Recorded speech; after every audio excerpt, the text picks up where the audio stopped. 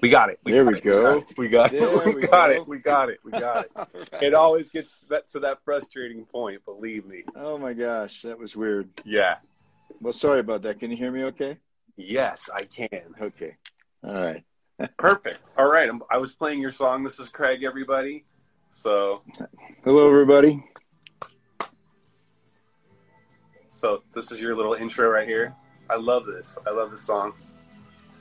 As Long as You're Mine. Oh.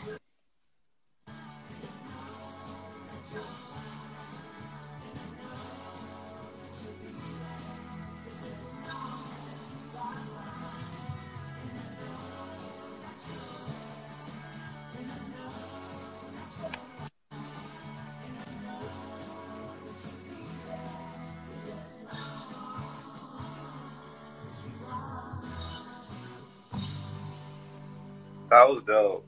That was super dope. Seriously, it was. I love that. Did you play everything on that? Because I've been watching your videos. I don't know. I've been posting some of Craig's videos on the website just so people know how to like start to make music sound that good. You know. So did you do everything on that? Did you play the drums? What did you do? Yeah, I'll kind of give you the shortest long story I can give you here. In 1974, I wrote this rock opera, and I recorded it on an old reel-to-reel where you could bounce tracks back and forth and ping pong, and it sounded terrible. It was really the best I could do at the time, but I played all the instruments, except I didn't have drums at that time.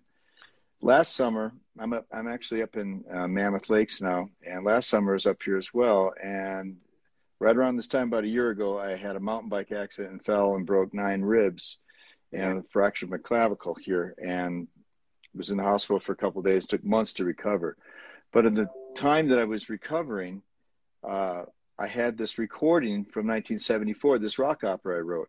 So I could still play, and I could still move my hands like to play guitar. Of course. Even though I couldn't do anything else except sit on a couch for 3 or 4 weeks and barely breathe.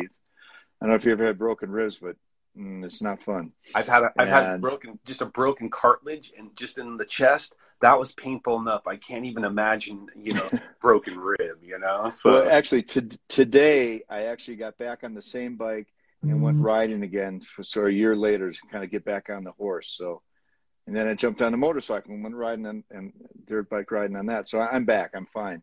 That's awesome. But anyway, during that time, I relearned the whole opera because it was about 45 minutes long at that point.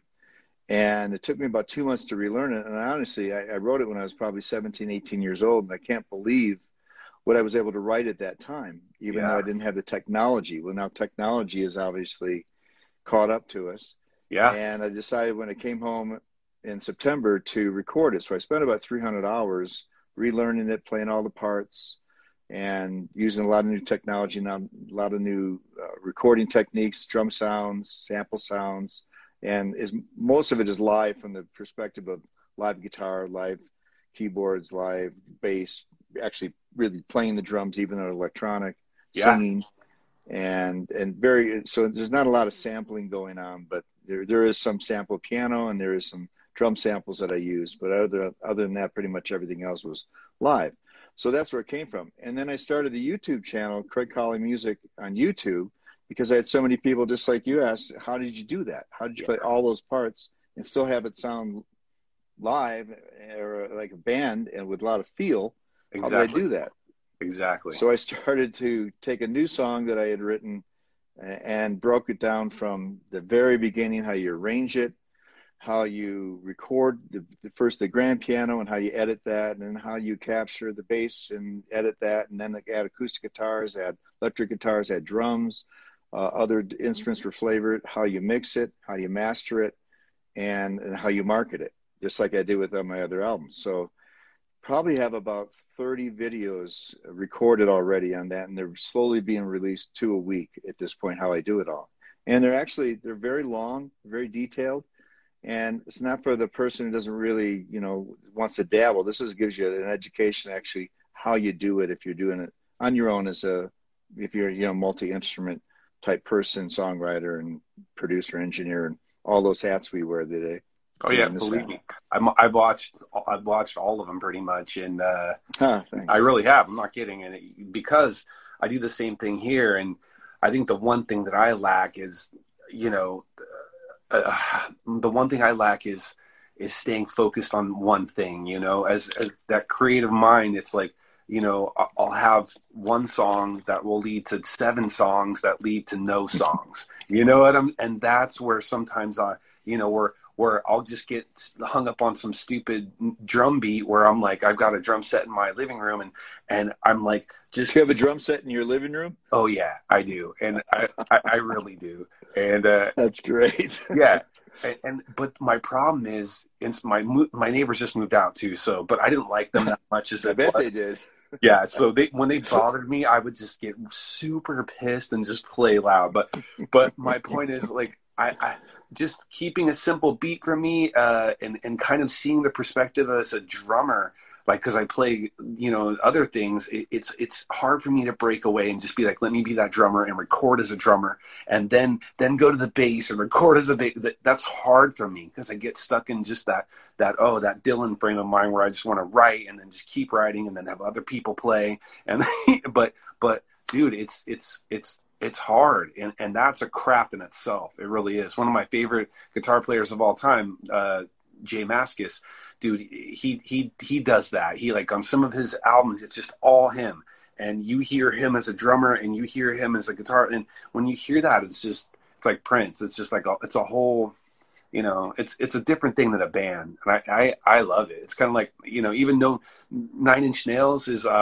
what's the word? They're a great live band, but Trent Reznor is one of those dudes too that just does it all. He's in the studio and he's just doing it all. So when he gets to the band, they're going to play whatever the hell that he just created in the studio, and that's just an art. It's a complete art form, So. Yep. Okay. Well, so it takes a certain amount of pre-planning. What the songs are going. You talk about that you have all these different songs. You just got to start categorizing them, and is this one worth recording? Is a song worthy? Yes. The song. Everything is about the music is the song and the feel and the vibe, and yep. if none of that happens, then you're not going to really communicate very much. And that's what's cool about the pandemic, because I've been in a band for, like, I don't know, about 8 years now, and we were just, things start to spin, and you just start to, like, put out whatever you can just as fast as you can before it falls apart. And with the pandemic, knowing that, like, that's the truth. And with the pandemic, it was like, if these people are still here at the end of all this and they still want to play music and hit drums and do all that stuff, man, it means something to them. And I saw my bass player do one of these interviews, and she was so pumped about what was going on that it, like, made me pumped again. And it made me think, oh yeah, it is worth, something. And why do we create? What inspires you to create? What makes you create? Pain, pleasure, problems, challenges, all of them. Yes. Some are real stories. I've been contracted to write things as well. For example, one time there was an organization that Down syndrome children are typically taken care of by their parents. But as they all both age, their parents in time can't take care of them anymore. Yes. So who takes over? So there's organizations that do that, which I didn't know anything about until I was approached, and they asked me to write a song. That's awesome. For the organization. That's awesome. So it was kind of even though I donated the song, it wasn't contractual with a financial end of it. But it doesn't matter. You gave them your heart. Yeah, so I wrote a song called Eyes of Love, that all you see is, if you just look in the eyes, that's all you see. Forget the body and all the other things that are going on. Totally. And so that was a different way of getting inspired, because once I knew the story, then it was much easier to write something about that. But some of them just come out of, I'm the kind of guy that I can just sit down and make it up. Right. If I had a guitar right now, I could make something up right now, or a piano. Not that it's all good, because a lot of it is garbage, but you got to go through that to get those little gems and hear those melodies, and they start ringing in your head, and then they start haunting you. Yep. And maybe with your songs, the songs start haunting you. No, those are the ones to record. They definitely, and the ones that you just, exactly, you wake up the next morning, you're like, oh, that's still here.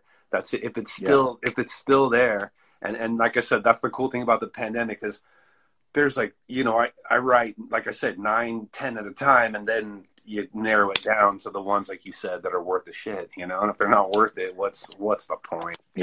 Unless you just personally want to record them. Yeah, that is true.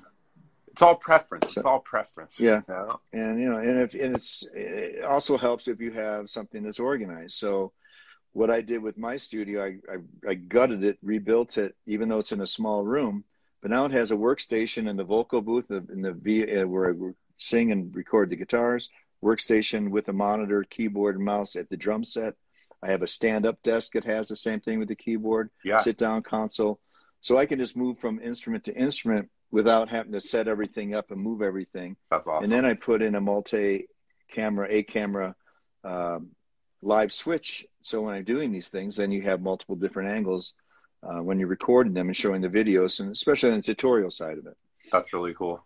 So I'll tell you, I've got my own like home studio, and I've got all the bells and whistles, but I'll tell you this, I've been on vacation all week. I haven't recorded anything. Okay. And I've got songs to record, but what's funny is when I go back to work and I'm sitting in the UPS brown truck. Okay. And I've seen you in that. Yeah. I can actually close the doors and the cab, and all of a sudden I'm just in this isolated studio. And at that point, like you said, technology is so different. I just pull out my iPhone and I literally just start to record, and then that sound, then I drag that to the computer at home, and then I start to, it's just crazy what technology we can do now. And that closed off studio is better than what I've done.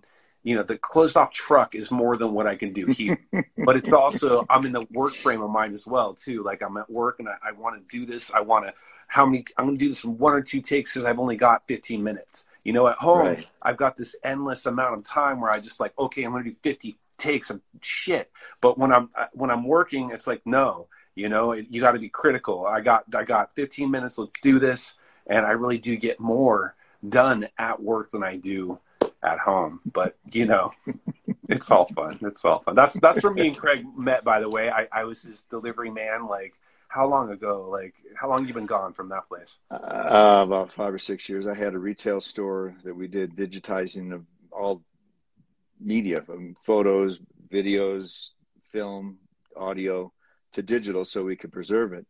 And one of the reasons I did that business is because I saw technology evolving. I thought everyone's going to be using a phone, a computer, something with a screen. Yep. They want to keep their memories. They have all these old tapes and pictures, and nobody's printing pictures anymore. But I saw that there was an opportunity there to create a business to do just that, to digitize everything. One of the main reasons is when I was full-time musician, I did over 12,000 gigs, probably over 35,000 hours on stage. I played all the time, and I was on tour all the time, where I had storage areas, different places around the country, because I didn't really have, even though I had a home base in California and one in Nashville for a while, for a while on the road, I had no home base. I was just mobile.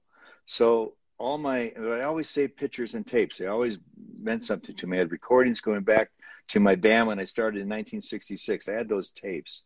And when I was touring, I had a big RV and a big trailer behind me that we fill up with equipment and touring gear and so on. And I came off the road in the mid-90s, early 90s, I guess, and there's a place called the Coach House in San Juan Capistrano Concert Hall, and I opened a recording studio next to that. And I used to do a lot of the concert recordings, but we had a full room and a full studio in that same industrial park there. And I put my RVs and my touring vehicles, my big trailer behind the Coach House. And at that time, I had moved all my personal stuff into the trailer. And as I was, moving into a place to live, well, someone came along and stole the trailer.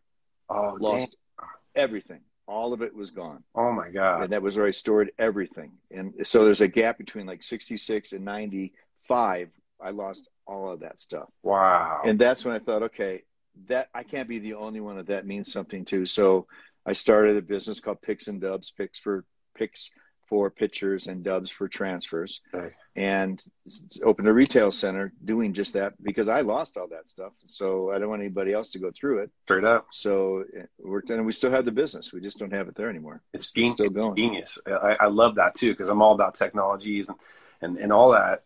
I remember one of the things that I lost, simple things that I lost, was I had all my concert tickets, just these concert tickets, and now I take pictures of them, but I still have like a folder for them, and I kept them in the back of my car, and one day it just got super hot, and every concert ticket just turned black, and there was just nothing I could ever do. And it's like, I'm not going to say I lost those memories, but it feels like I lost I did. I feel like a part of me was lost that almost childhood, So this is the next question. Right. What was your first musical thing that you saw that like turned you on, that made you want to what was your first musical memory that you sparked with, and you're like, dude, I want to be a musician? Who was it? Well, I grew up, my mom was a musician and more in the choir and shows, and she played the piano and the lead soprano in the choir and things like that. So I grew up with music and started taking piano lessons by force at around first or second grade. Yeah. And then in 1964, the Beatles came on Ed Sullivan, and that point, that was it. That's all I wanted to do. I started making fake guitars out of cardboard and sewing thread, and stood on my bed, turned the lampshade, pretended we were the Beatles. And then in 1965, for Christmas, my brother and I got a brother who's 3 years older than me, and he also plays. We both got guitars for Christmas that year. And so from that point on, I'm self-taught on everything except had some piano lessons and had some voice lessons. Other than that, I'm just one of those guys that just wanted to learn how to play those songs so bad that I just taught myself how to do it. That's it. That's really it. The theory of it. You want to put yourself in their mindset. You really do. You want to know what John was thinking. Because when you start to learn these other, when you put yourself in other people's shoes, whether it be their chord progression or their solo or whatever it is, you're really living in their mindset. Because I know when, I've had a friend try to learn one of my songs, and I'd have to really show him how to do that. He couldn't just fudge it, because I almost have to throw my soul at him, and when you really get something something John or a Paul, one of those songs, you got to put your heart into it, not just because they're technically good, but because their heart's in it. And if it's not believable, then no one cares. And I've watched your performances. You're awesome. You schooled my ass. I'll never forget this. One time you were leaving Picks and Dubs, and I just was I was noodling around with the guitar. I had a guitar, and I'm just trying to do some minor pentatonic, and you just looked at me and you're like, let me see that. And you just literally you just did a couple licks where I was like, oh man. And that forced me to just keep going and keep going. And I think that's what musicianship is. I think, you inspired me. You talked about the Coach House. I played on that stage 4 or 5 times now. It's one of my favorite places, and that place, when I was homeless for a while, that's where I went. I'm I'm going to go see the English Beat at the Coach House, and just that whole environment, the live scene, the drunk people, the whole atmosphere was I wanted to do that. I thought, wow, wait, people can do this. They have a choice to do this for a living, and you do. Yeah. So not everyone has to follow the typical, way of life. And when you break out of the rules, it's kind of fun. So, well, I was actually fortunate too. The time I'm 66, so I've been around a long time. I've been on gigs for over 50 years, and one of the things that I can actually be the most proud of, I never ever missed a performance out of all those thousands. I never, not one. That's awesome. I was never that sick. But that being said, when I started playing at the young age, the technology was changing, the time was changing, the songs were changing. I grew up with all of that happening. I had my first band in 1966. We made $5 for the whole band. It was $1.25 a piece. Nothing's big money. Nothing's changed. It's still the same. The next gig was $10, and then we went up from there. So I just grew up doing all the gigs. All the school gigs and all those types of things, and just transitioned into full-time musician after college. That's awesome. I was a music major as well. Okay, what was your biggest musical moment? Like just the one where you're standing there going, "Oh my God, I can't believe this is happening." Probably the biggest musical moment I ever had was playing something that was called the Wee Fest. It's the third biggest country festival in the United States. It's in Minnesota, and I played that, and that has an attendance for 70,000 people. Wow! And when you're playing, I think that gig I opened up for Brooks and Dunn and Carlene Carter and Aaron Tippin. At that time, I was doing a lot of country, and I was living out of Nashville. But I remember standing on that stage thinking, this is the biggest gig I've ever done. And one of the things that caught me the funniest is that you've got people right in front of you, but on the side of the stage were two big, huge screens. So all the people in the front row are just like this. Yeah. They're not even looking at you. They're looking at you on the screen, and you're right in front of them. Yeah. But that was one of those moments you realize you're in that's a big venue, a big gig. So that was very memorable. It's funny because I was going to ask you what was after a follow-up, like what was your most awkward moment? I don't know if that was one of them, but what was the most awkward? Boy, probably most awkward moment on stage. There were a lot. I guess this would be one. I was playing this. I was in a 50s show band for a while at the end of the 70s and the early 80s when a lot of 50s bands were very popular, like a Sha Na Na type band. Yeah. We had a 10-piece show band, and I used to close the show, and I think we did Johnny Be Good. And I would bring somebody up on stage to dance with me during the solo, because I was singing lead on that one, so I wasn't playing the guitar or anything. And this woman came up and she tripped, and she broke her ankle. Oh my God. And it was like, oh, because I felt bad because I was pulling her up. Yeah. And so I was almost liable for the accident. Yeah. I wasn't, but that was like, that never meant for that to happen. Totally. And then at that same stage, another awkward moment was there was a high rise. There's 2 steps you had to jump down, and we used to trade off a lot. And I jumped down, and I caught my ankle on the second stair, and I completely twisted my ankle. I mean, out of the socket, back into the socket. Oh. The stage was still dark, and because I was announcing the next act coming up, and it just happened. I went up and I grabbed the microphone. The spotlight came on in front of 1,000 people, and I just completely dislocated my ankle. Oh my God. And I was seeing, like, everything was just lit up inside me, and somehow I announced the person and hobbled off and got through it, but I was on crutches for weeks after that gig. Right? Yeah. So it was a little awkward. I had one awkward moment. You reminded me of this time that, you just forget because, like you said, you played so many, I've been playing for about 8 years. That's not a lot compared to the track record of life. And so, but one of the moments I remember is I have this whole thing planned out in my head, like I have this guitar and I've signed the back of it. I'm like, whoever has this guitar can see my band for the rest of their life for free, like this whole thing, And so I'm coming off the stage and I'm like, I beat it up and I look at this one guy and I start to hand it to him. I hand it to him and he's just scared to death. Like whatever I was doing on stage, I really scared him. So I hand it to him like, this is your guitar now. This is yours. And he looks at me like, I don't want it. I don't want it. I don't want it. And in my head, I'm thinking, oh, he's going to take this guitar. It's going to be glorious. He's going to read the back and he's going to be a fan. No, I scared the shit out of him to the point where he wanted to leave. And then I looked at some other guy that was in the prior band before me, and I just handed him the guitar. And he looked at me like, I hate you anyways, and I'm going to take this just out of spite, and it was just, you never know what you're going to run into on stage. And, I think that's the appeal, you really don't.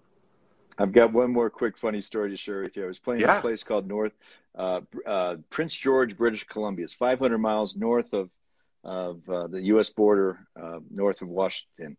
It was 26 below zero, and there was nothing in this town really than lumberjacks and strippers, and a rock band would come in once in a while.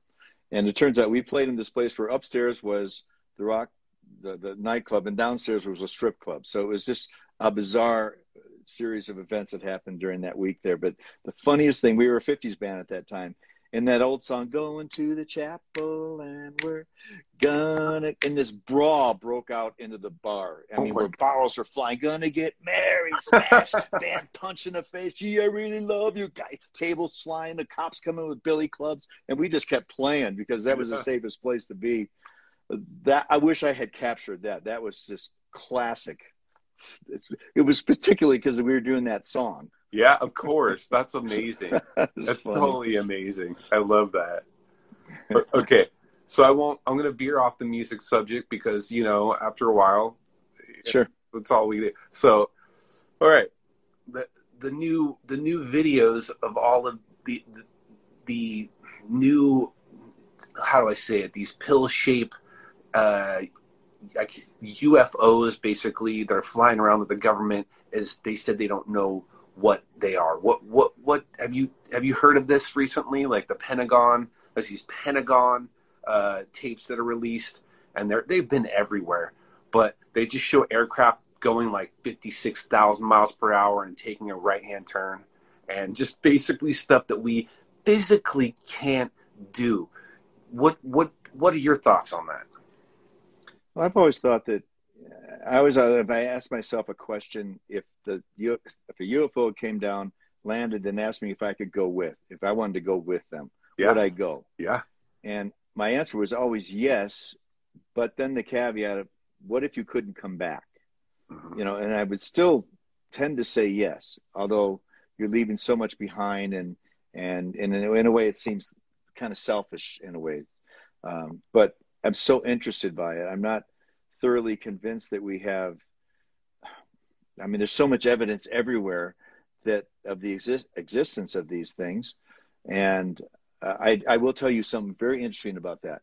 When I had my recording studio, I had a guy bring in some videos of the alien autopsies, which you may have seen those before. Of course. And he also had a sound, which he said, of a flying saucer or some kind of UFO taking off and landing. He actually had the recording of it. And so I was making a copy of it for him at the time. Didn't do any altering, but while I was queuing it up in the computer, you could reverse the sound very easily. And I dragged the slider across, and I realized that with most sound, when you reverse it, it sounds different. It's just there's a different quality of sound. The vacuum sound, totally. It's very common in some of the. Yeah, we've all heard it. Totally. And when I reversed this sound, there was no difference. Oh, wow. And I've never heard a sound not be different in the other direction. Wow. So that one was like, okay. And then honestly, having the retail business, we had lots of things come in where people had pictures of things that we sometimes we documented, we put a label over timing of it. And so I think that I don't know how they couldn't be here, for one thing. Yeah. And I don't think we're it. I think the universe is so vast that I also am a firm believer that past lives is a possibility. Definitely. And here's the reason why. A lot of things he's doing, just using music for a moment, when you get to know what a G chord is, you just go and you play the G chord. You don't have to stick your finger on the different frets and figure out where it goes. You just do it. Feel it. It's a motor skill that it becomes memorized. All your motor functions become memorized when you get better and better at something. And the same thing happens when in life. And here's an example. I used to work in a golf course years ago, and there was this old tractor. And every time I got in this old tractor, I would just put my foot on the gas pedal and expect it to start. And I don't know why I did that. You totally. And this old mechanic who worked there, somehow we were talking about it. He goes, "Oh yeah, well the old cars used to have the starter switch for the engine under the gas pedal. That's where it was." Wow. So I went back out to the tractor and I looked, and there was a hole where that starter switch would have been years ago. Wow. And I used to just get in that thing and hit the pedal and just like I had done it 1,000 times. And of course, it didn't start. Yeah. But that was a good example of where did that come from? Why would I do that? And that's, with science, now they're like saying a lot of things, how like the atoms that make up our body, they never truly die, right? So if you think about like a hermit shell, I always compare it to like a hermit shell.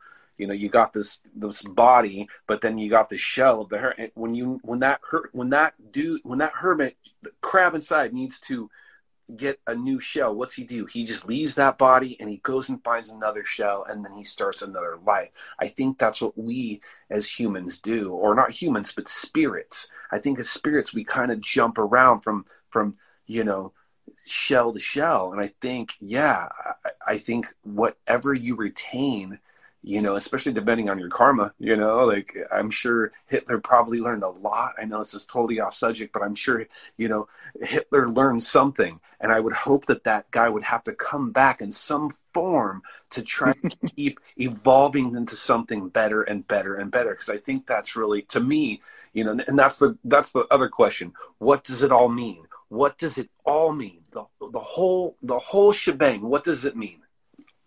Well, when you look at it from all these different perspectives, and a lot of the posts that you have are very, they're deep. You have to stop and actually think about them. And I'm sure that's why you do that. That's why you're successful, because you're all these probing questions and all these probing issues. And when it really comes down to it, we all need to feel some kind of significance for some reason as humans. I don't know why. Yeah. Why we care so much about people. We don't even know what they think of us. Yeah. I have no clue. But we do. Most of us do. We're always concerned about, they say that public speaking or being in front of people is scarier than dying for most people. Totally. Because there's just something about our vanity or the way that we're built. And really, I think if you're going to leave any stamp on anything, it's got to leave something that's going to help grow and make this a better place. Even if we're here temporarily, if you're a faith-based person, it's a one-time shot. If you have faith but you believe in other things, maybe there's multiple shots. No one can prove it. Nobody knows. Just like with UFOs, supposedly we should all know, but really we can't still prove it 100%, even though we might be able to if we had access to the information. But so just something that resonates inside you, inside your heart and your soul, because that's going to be here. When your body goes, your soul is going to go somewhere. Yeah, exactly. And it may go into another person, it may go in another animal, another thing, another place where heaven and hell exists, or something in between. There's so many different ways of looking at it. And when you think about what people believe globally, there isn't actually any civilization that has ever been discovered where they didn't believe in something beyond themselves. Exactly. Everybody had something else, not just them. Yep. So maybe we're here to design to please our creator, whoever you think that is, help those that we care about, and just to be a good person. I mean, nothing's more valuable than sharing love and peace and striving for that, and not focusing on all the negative sound bites that are just saturating our souls every day. Totally. And just corrupting our thinking based upon not being able to even make your own opinion. And if you voice your own opinion, you're going to be judged. Or getting just like we are in this show. Or getting enough likes. I see these exactly now. They're on TikTok or whatever, and I can see if they're not getting their hundreds of millions of views. Like you can physically see that now they've got to revert to being this whatever the trend is at the time. Where I'm Gen X, so I didn't have this technology. Like I was coming into the internet at that time, but we didn't have the phones. Like we still were at the point where we were out till the lights came on, then we had to come back in.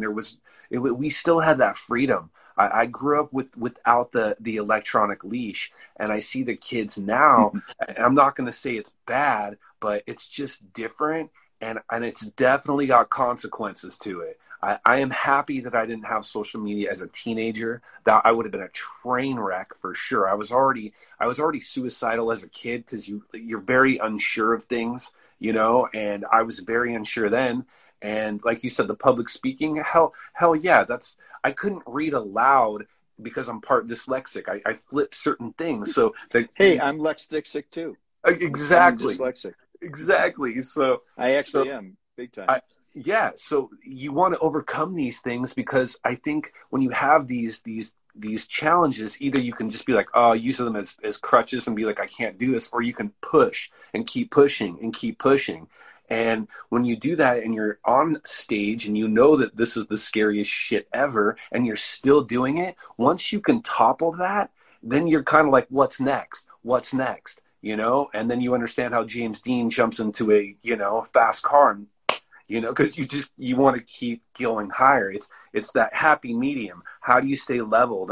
And that's what, you know, I could tell that the teenagers of today is like, man, that shit is temporary, and so is social media. And I think all of this is going to be a trend, and sooner or later things are just, I'm not ever going to say it's going to go back, but even me, I'm bored of this technology. I see that it's just using to sell a platform, which, yes, is my art, but then you have this thing to push and push and push, and it just becomes this endless cycle of bullshit. And if your heart and soul's not into it, then, you know, it loses it. And I feel a lot of artists probably lose that because of this. So, you know, but what am I to say? You know, what does it all mean? What does it all mean? So I'll say this one thing about the aliens too. I heard this tonight, that the government, like the biggest reason that we don't like know is because they don't want, like even the videos that they released, they don't want, say, the Chinese or said Russians or whoever are, you know, the people that would cause threats to see our technology in any form, like military cameras. They don't want them to see that at all, because once they do, they know where we're operating on. So that totally makes sense. And that's where I wonder if all these documentaries and all these things coming out are just a propaganda way to let the masses know, you know, in a covert way, like, shh, you know, like the Pentagon saying, hey, there's 144 things we don't know about. Shh, we can't say yes, but there's definitely, you know, something. So that's just a thing that I heard tonight that kind of relieved me a little bit, because I don't understand why they don't tell us. Because part of me was like, if you don't tell us, that means I've heard a conspiracy where they're just coming and they're going to kill us no matter what. And they're just, and they know it, and there's nothing we can do. So they're just like, who cares? But at that point, what does it all mean?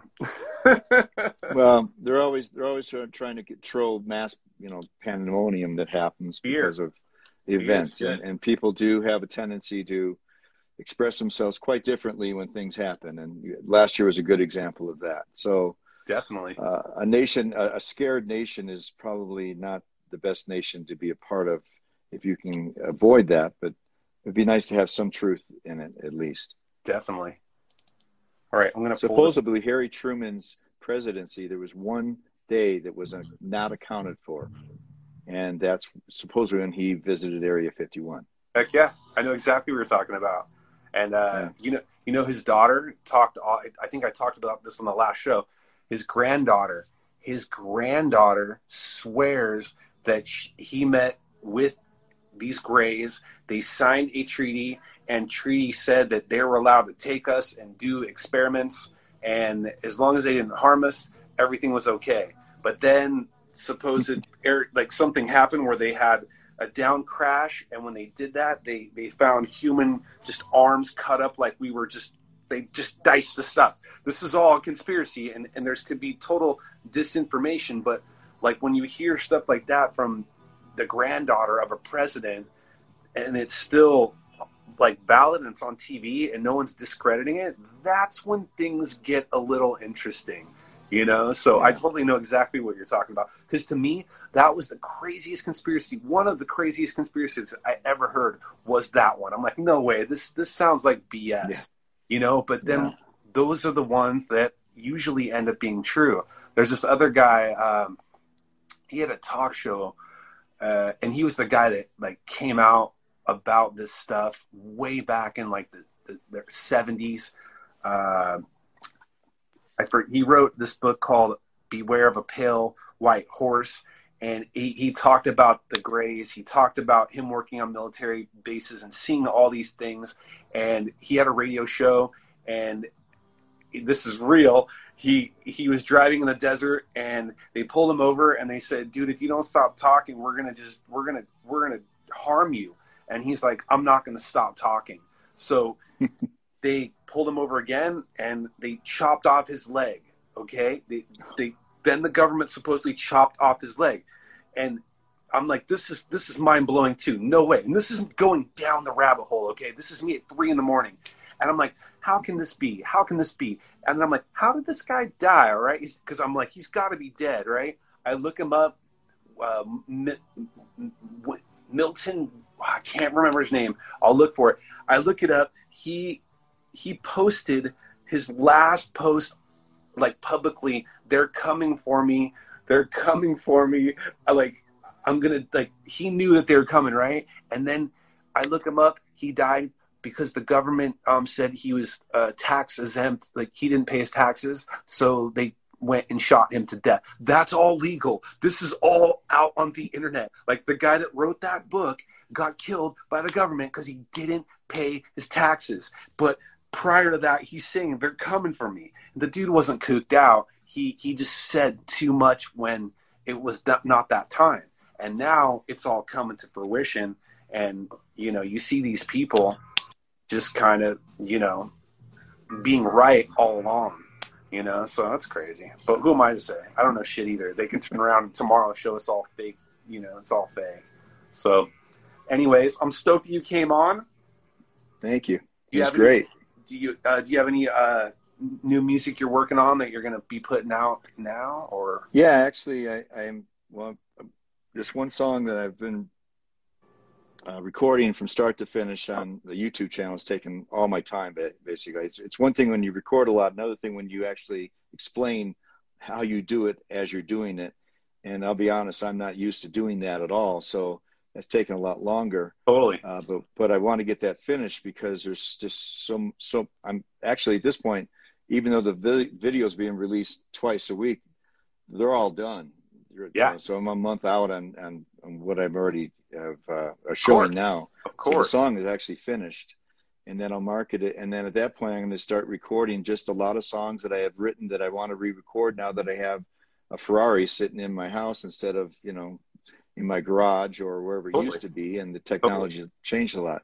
So I have lots of, I have a catalog of probably another 300 or 400 songs to record. I mean, literally. So I'm just going to start taking a piece at a time. And once you do it a lot, and then you go from instrument to instrument and you're proficient, and it's hard when you play a lot of instruments because it's hard to be good on all of them. Exactly. Although there's a lot of editing techniques and recording techniques that really can allow you to do a lot of things that people don't even realize you can do, except for people in the studio that have done these things. But so lots of stuff coming, lots. But if I learned anything, our attention spans are so short.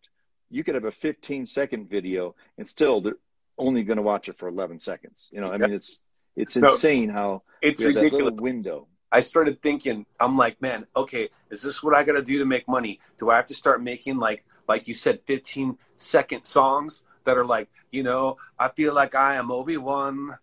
Like, I'm not the only one. Like, that's it. That's it. Is that what I do now? Like, so I can make a lot of money so I can go and make the other shit that I like, the real stuff. But, you know, that's what you got to ask. And that's where the industry is definitely changing. And who are we to say? And it's a little depressing and stale, you know. Well, you know what? We have so many choices that when you have so many choices, there's a lot of times just too many choices. And you're polarized because you don't know which way to go. There's just too many things to do. Exactly. And you're distracted every 3 seconds on whatever you're doing. Yep. So, I mean, it's just a different time. And if your mind isn't the type to keep up with that, you know, there's a lot of older people that I've talked to, and I'm older, I'm a senior citizen, but I'm not that typical senior citizen. Totally. But so many of them just go, I'm just too old. I'm too old for that. I'm too old for that. That drives me crazy. Yep. Because you're never too old for anything if you want to take a little time and figure it out and learn it, and maybe it could be useful. You know, yes. Maybe. And it becomes addictive. It becomes addictive. Like when you start to learn whatever it is, it's that elasticity in your brain, right? You start to crave it. And that's like why us as musicians, we always want to like learn something new, because it's not so much, you know, it's not so much learning the songs and shredding, but it's really getting that cheap high in your brain of like, oh yes, that was really hard. I had to fight through, but now it's worth it. And that's the high, I think, of playing music, you know? Absolutely. So, hell yeah. There's nothing like music to bring someone to tears or just more smiles all over their face, and they goosebumps and, you know, all those things. And if you're touching people that way with your music, or even making it controversial, or maybe you're upsetting them with something, Yep. or you're soothing them with something, Yes. or they're saying that song, that's exactly me. Yep. You know, how do they know that? How do they reach into my soul and grab that and write that down? And I know he's talking just to me. Yep. And I'm speaking outside of Charles Manson, by the way, with Helter Skelter. I'm not referencing that. I mean, all the other good stuff. That's a whole different show, that guy. That's a whole different show. The one thing that I do love about like U2 is when they did that Rattle and Hum, and Bono comes out and he's like, Charles Manson stole the Beatles, we're stealing it back. You know, like when you're like, dude, I was so young, I was like 12, and I'm like, what is he talking about? I had no idea. And then as you grow up and you're like, holy shit, all of this really happened. They did this. It starts to blow your mind, and it's history, musical history. And I think that's what we have. I think musicians get to tell the story that the politicians and history books are never gonna say. You know, I believe David Bowie and Miles Davis over any history book or, you know, propaganda tool that I've seen in school. You know, so I'm not trying to be all rebellious, but I really do. I've learned more things through the records that I have than, you know, and just being outside than I have being locked up in any institution. So music definitely does teach. So where can we hear your music? Where can we listen to it? Just anywhere Craig Colley Music, Colley, and just put Craig Colley Music. You could ask Alexa, Siri. It's on all the streaming services. I like it. Call up my name and it'll come up. And if anybody wants to help me out, just add it to your Spotify or whatever your playlist is, and that helps us as artists more than almost anything. Definitely. Any likes and anything. Instagram is just getting a playlist, because otherwise people will never find it. Yep. It's impossible. There's 60 billion songs out there, and more coming out every day. There's just no way of finding it. Definitely. So playlists are one of the most important things. I love these. Crazy. I love these comments. Definitely, knowledge is power to evolve. Robert Gabriel says, "Take this job and shove it." I love this. This is great. I like to read a little bit of the comments at the end, you know, But yes, I definitely agree. So okay, well, everybody, jump on his page, listen to Craig's music. I'm stoked that we figured this out, and you know, we got this going. And dude, I wish I could see you more around town. So you know. Yeah.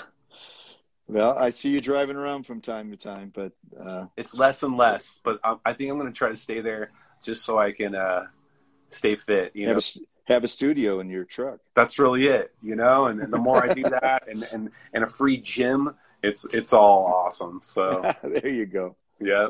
Well, I really appreciate you having me on the show. It's been my pleasure. Hopefully, your audience has enjoyed it and benefited from it somehow. And Definitely. I look forward to doing it again sometime. Hell yes. All right, brother. Thank you so much. All right. Do I sign off, or you?